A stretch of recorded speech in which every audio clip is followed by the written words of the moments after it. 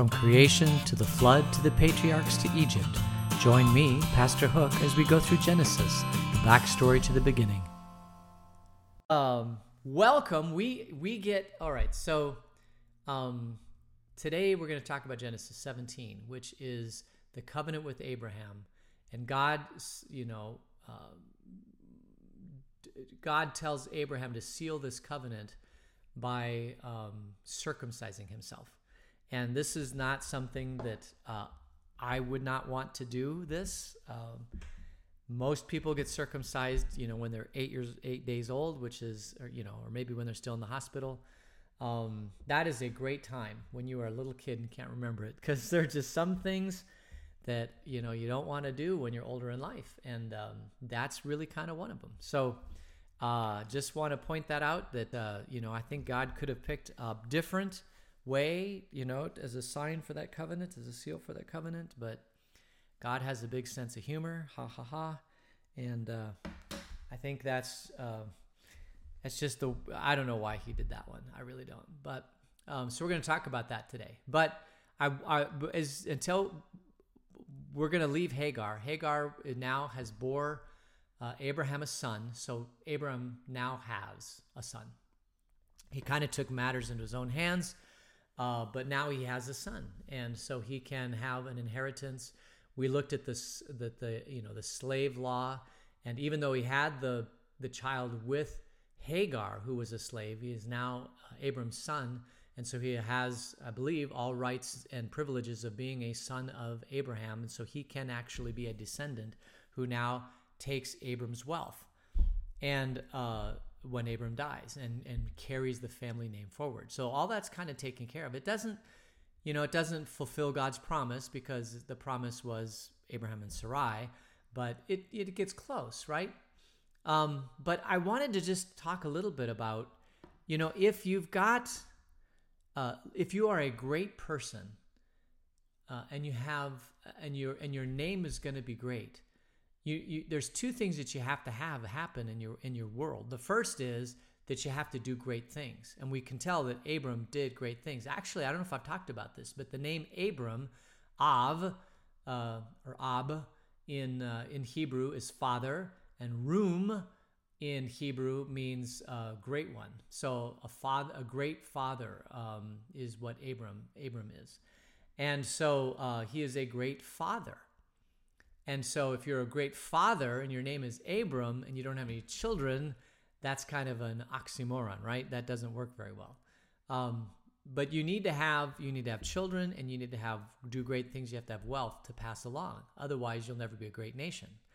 And the second part of that equation, doing something great, you have to do that. But then you have to have people that remember your greatness. And I believe we've talked about this too, that over half of the world's population is a follower of the Abrahamic religion. So half of the world, in some respect, respects and reveres Abram.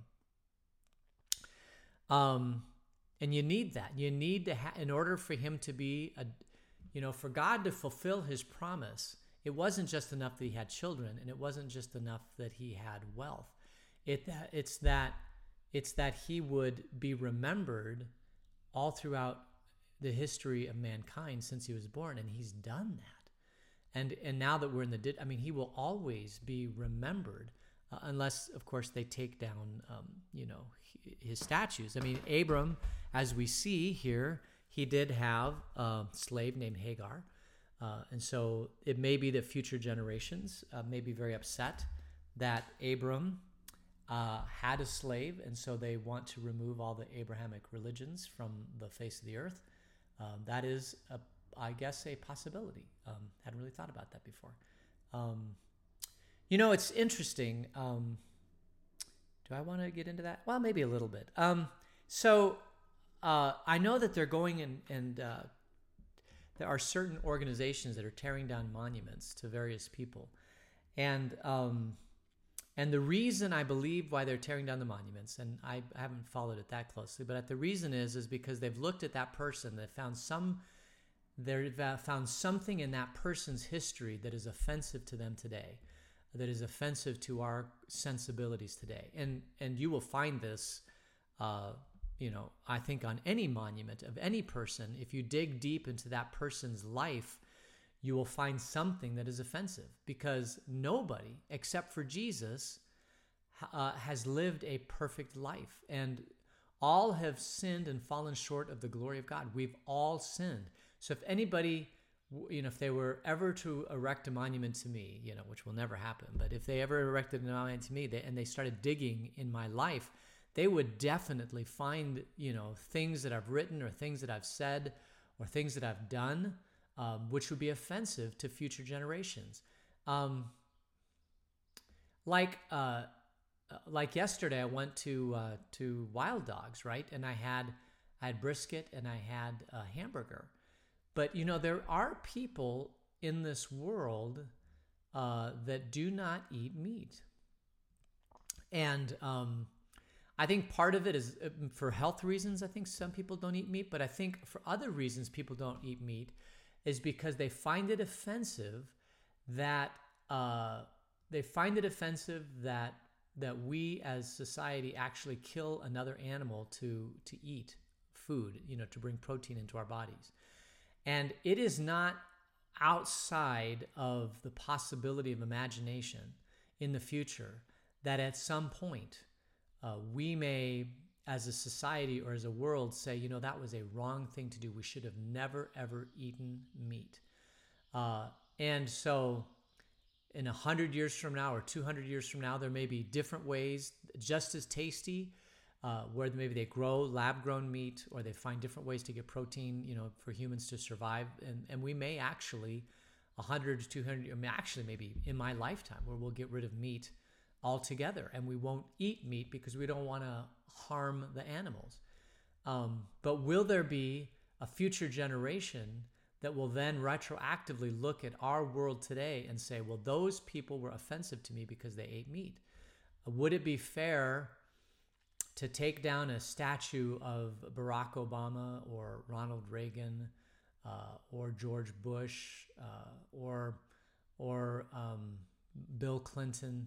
I mean, is it really fair to tear down all their statues and say, because you ate meat, everything about you is horrible? And the reason why I say no to that is because all these people I just mentioned don't have an opportunity to defend themselves, right? History gets set in stone, and then there's no opportunity for the defense. If somebody were to come to me now and say, in 20 years from now, nobody will be eating meat, so you got to stop eating meat. Otherwise, everything about you is going to be, moved to the trash bin of history. I might, as a person, say, well, meat is not that important to me. And so for the appearance of looking good, I might stop eating meat. But then I've got another problem. It's like my body, can you really effectively live off, what kinds of things can you eat that are going to provide the same amount of protein and the same level of care? I mean, can I eat chicken eggs? Because a chicken egg has all the essential amino acids in it. And anyway, so I'm getting way off here, but maybe chicken eggs are going to, in a future generation, you can't eat chicken eggs either because they're, they could potentially be life. It's not fair to take our world and retroactively look at something that happened 100 years ago or 200 or 500 or 6,000 years ago. It's just not fair. They lived in a different world. They had different things. The fact that Abraham had a slave is not the same as somebody in the 1700s having a slave, and we can't necessarily judge Abraham because he had a slave, right? It's not fair. He doesn't have an opportunity to defend himself, and he should. All right, so I think that's about everything I want to talk about Hagar and the slave. So I think we'll just go ahead and dig into this great story about Abraham. This great story. This is now God's covenant with Abram, starting in Genesis 17. When Abram was 99 years old, the Lord appeared to him and said, I am God Almighty. Walk before me faithfully and be blameless.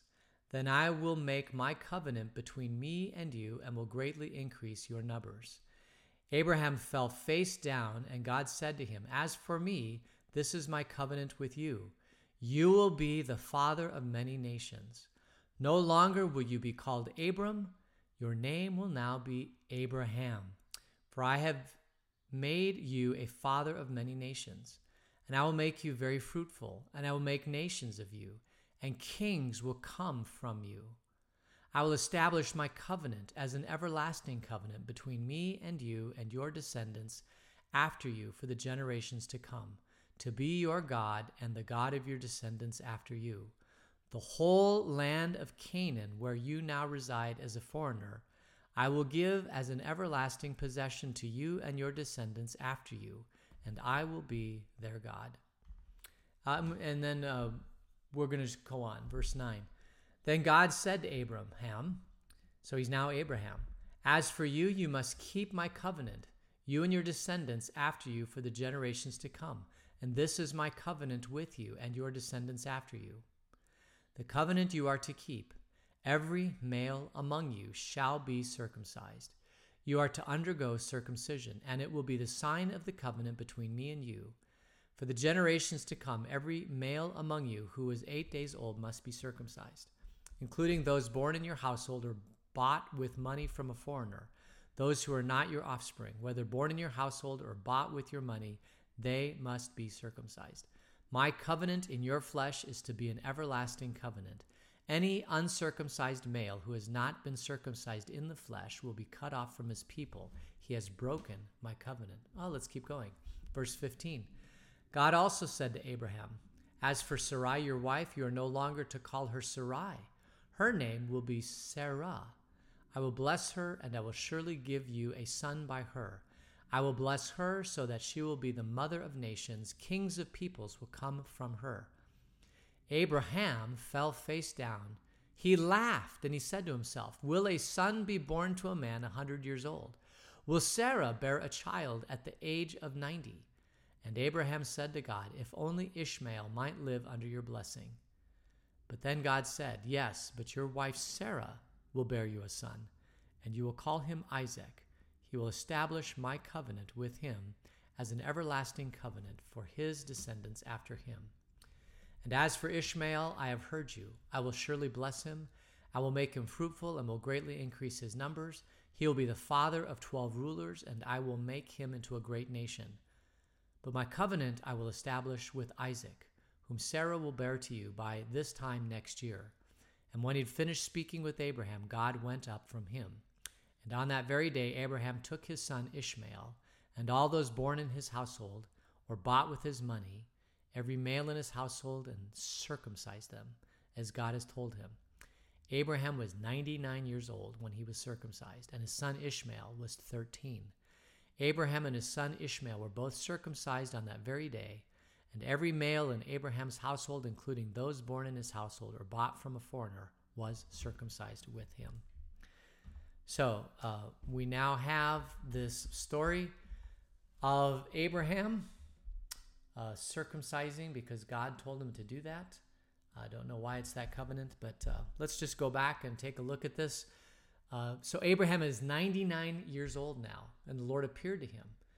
And he said, I am God Almighty. Walk before me faithfully and blameless. And God Almighty, in Genesis 1, is very, very important. Genesis 17, yeah, God Almighty. Let's see. 98, I am God Almighty, wake before me. This is, well, shoot, let's look it up in the Hebrew. Sorry, gotta look it up. Gotta pull out my Hebrew Bible here. Genesis 17:1. Yeah. Here we go.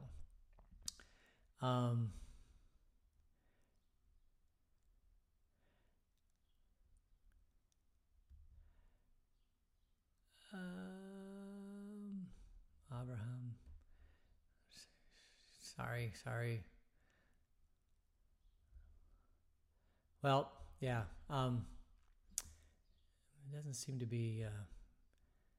Yeah, I'll have to look more into that. But the bigger thing is that Abram goes to Abraham. Now he adds an H, and so does Sarah. Sarah goes from Sarai to Sarah. They add an H, and the question is, what does this H what does it mean? And scholars have really looked into this quite a bit, and they haven't come up with a good definition or reason as to why the H is there. And I've always been curious about this because for some reason God adds an H to Abram to add the H, and he adds it to Sarah. So the H means something. And about 2 or 3 years ago, I was watching a YouTube video, and according to this person in the YouTube video, it was that the H is significant because it is basically the Son of God. It is Jesus, basically, that there's now this new descendancy and everything that's going to happen because of Jesus. And it was fascinating. I think I watched it a couple times. I can't find that video. I have been looking for that video. So if anybody listening to this has the video of the guy talking about what the H means, send it to me. I'll do some more digging. But there is something about the H in Abraham that is a precursor to Jesus that is absolutely fascinating. So Abraham becomes Abraham, and you will be a father of many nations. And he says that twice. He says, I'll make you fruitful and you'll be a father of many nations. So this is now the covenant with God to Abraham, and he'll be a father of many nations. And the sign of that then is this whole circumcision. And God tells Abraham to circumcise everybody in his whole entire camp. This is all those men that he took with him into battle. This is the descent. Every single one of the people now in Abraham's camp have to be circumcised. And that conversation could not have gone well. He goes up to his mighty warriors that freed Lot. He goes up to Lot and he says, "Yeah, I gotta circumcise you, and this is what we do." That is a little bit. I will tell you, with modern day technology and modern day understanding of the world, I would say, God, thanks, but no thanks. I'm not gonna do that. You have to find a different covenant. Maybe we pierce our ears or something. Get a tattoo. I don't know, but this one, I'm sure it couldn't have been a pleasant conversation for Abraham. But the thing is that God knows what He's doing, and God chose this as a covenant. I think it's radical enough. It is truly radical enough that you don't forget it. And it's radical enough to where there's a lot of pain involved if you're older and you want to be part of the covenant. You have to. It takes an incredible amount of faith to say, yeah, I'm going to do this because I want to be in the covenant. And the covenant is basically that we are no longer strangers from God, but we're part of this covenant from God. And there are other covenants that God has, but our relationship with God is this baptism, which is not nearly as intrusive. I like that one, but for whatever reason, God chose this as the sign of the covenant. And so Abraham does this, and he does it to all the males in his household and all males moving forward, which includes 54% of the world that follows, Abrahamic religions. So it's interesting that God chose that. And so anyway, I think we'll leave it there. But we are in a new covenant with God because of Jesus. And that covenant basically is that His perfect sacrifice redeems us and sanctifies us and brings us into the kingdom. and that he that believes and is baptized shall be saved. So that is how we enter the kingdom. And we are in the kingdom, and it's not because of something that we did, but it's something that Jesus did for us. So as we close out today, let's go ahead and pray. Dear God, thanks for this day. Thank you for your life that you give us. We pray that you would watch over this world. We pray for this new drug, that it may be good. Keep us safe over the weekend and bring us back together again on Monday. In Jesus' name, amen.